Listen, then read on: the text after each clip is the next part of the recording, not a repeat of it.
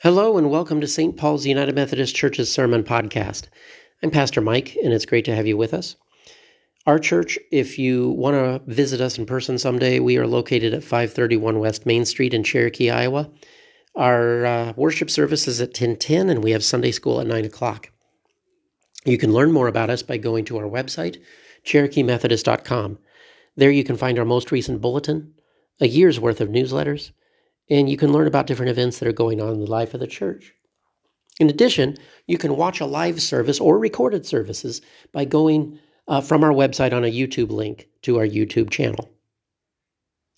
Now, today we are concluding our sermon series on the book of Acts. We've been looking these past several weeks over how the first century followers of Jesus had to rethink their faith, how they read Scripture, and their view of God in light of the surprise ending of Jesus. Many followers believed that the new revelation of God in Jesus meant that they had to rethink everything, including the role of the Jewish law, said to be given to Moses from God. Many, but not all. Some felt that they could fit the revelation of Jesus within their Jewish tradition as they had previously understood it, and keep their law and make everyone follow it. These two sides disagreed vehemently, and we saw this on full display in the sermon of 2 weeks ago on Acts chapter 15. Acts chapter 15 is the central point of the whole book. Everything builds up to it and then flows from it. Briefly, if you may recall, Peter, Barnabas, Paul, and others met up with James, the brother of Jesus, and many other elders and apostles to hash out and come up with a solution to the controversy of the century. Should non-Jewish people have to follow the Jewish law? And they hashed this out, and ultimately, even though the Scripture is clear all over their Scriptures that the law is an everlasting covenant without an expiration date, they chose to de-emphasize those Scriptures and instead follow their experience, that they experienced the Holy Spirit working in these non-Jewish people, and they decided that they did not need to follow Jewish law. That is very profound.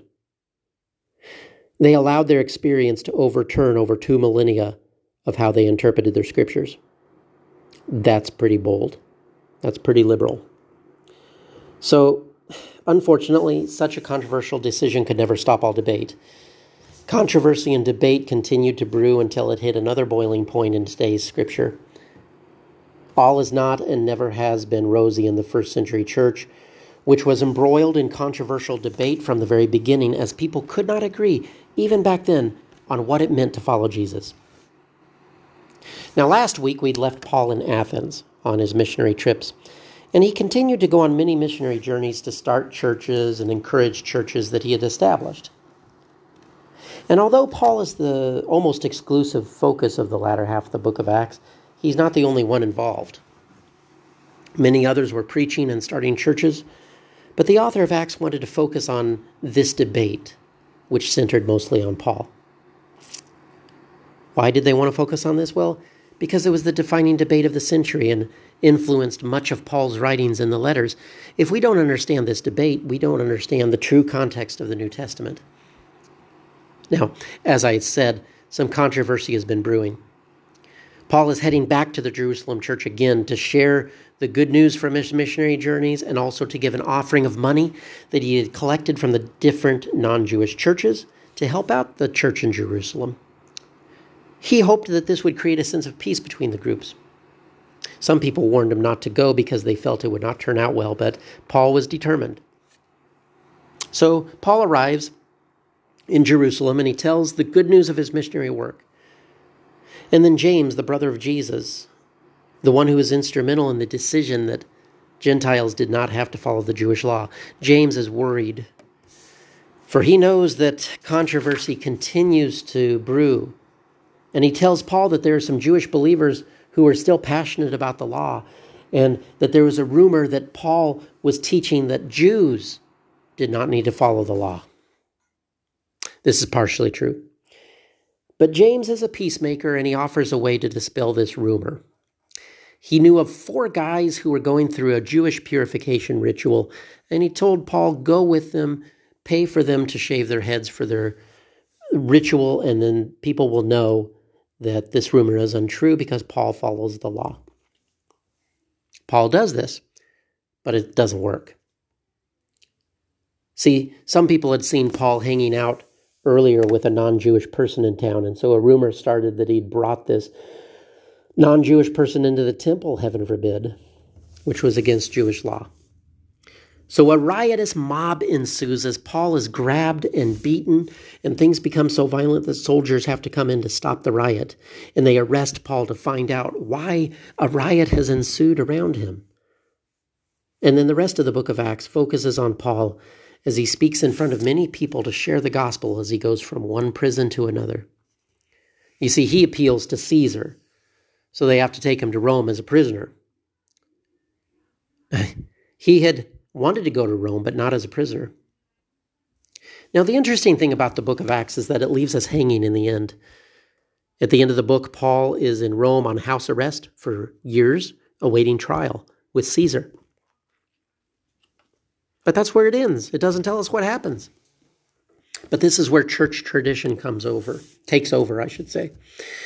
Based on Jewish historians and other Christian writers, the general belief is that eventually Paul was tried and then beheaded.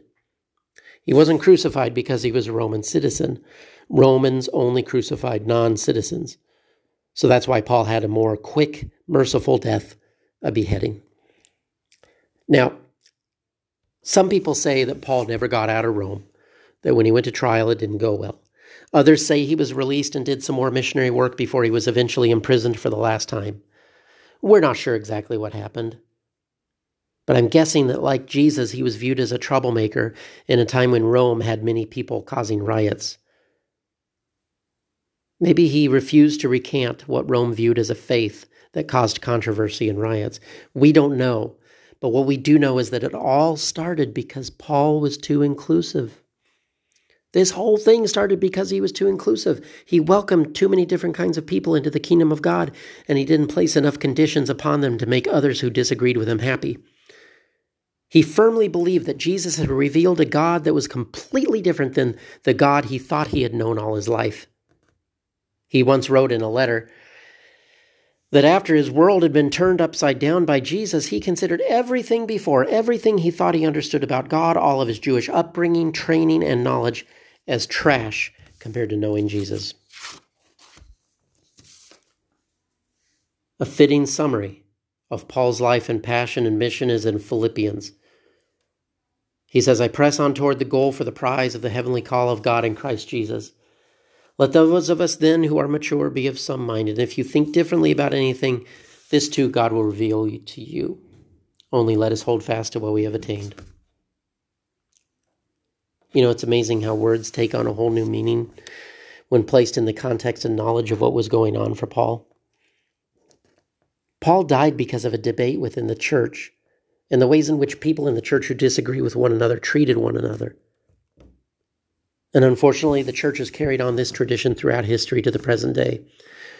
The Crusades, colonialism, a number of things where people say, you must agree with me or die. Did you know that people actually fought about the proper understanding of things like baptism and the Trinity? Hard to believe, I know. But a look at church history will show both the very inspiring and the very horrifying. But through it all, God is working and doing great things, and people in the church have done great things. But the greatest atrocities of history have also been done in the name of our God or a God. And like I said, that tradition continues today. Your understanding of what it means to follow Jesus is different than another person's understanding of what it means to follow Jesus. Therefore, you must be an enemy, right? Now, for the most part, we handle differences of theology across denominations better than we used to, but we still tend to draw fences between those we consider in and those we consider out, based on disagreements that we have over things that were never considered central to the faith anyway. As we head into the future, I think Paul's story is a good story to warn us of the perils of demonizing those with whom we disagree. Did you ever wonder if, instead of getting all excited and demonizing one another, both sides could have listened to each other in Paul's day?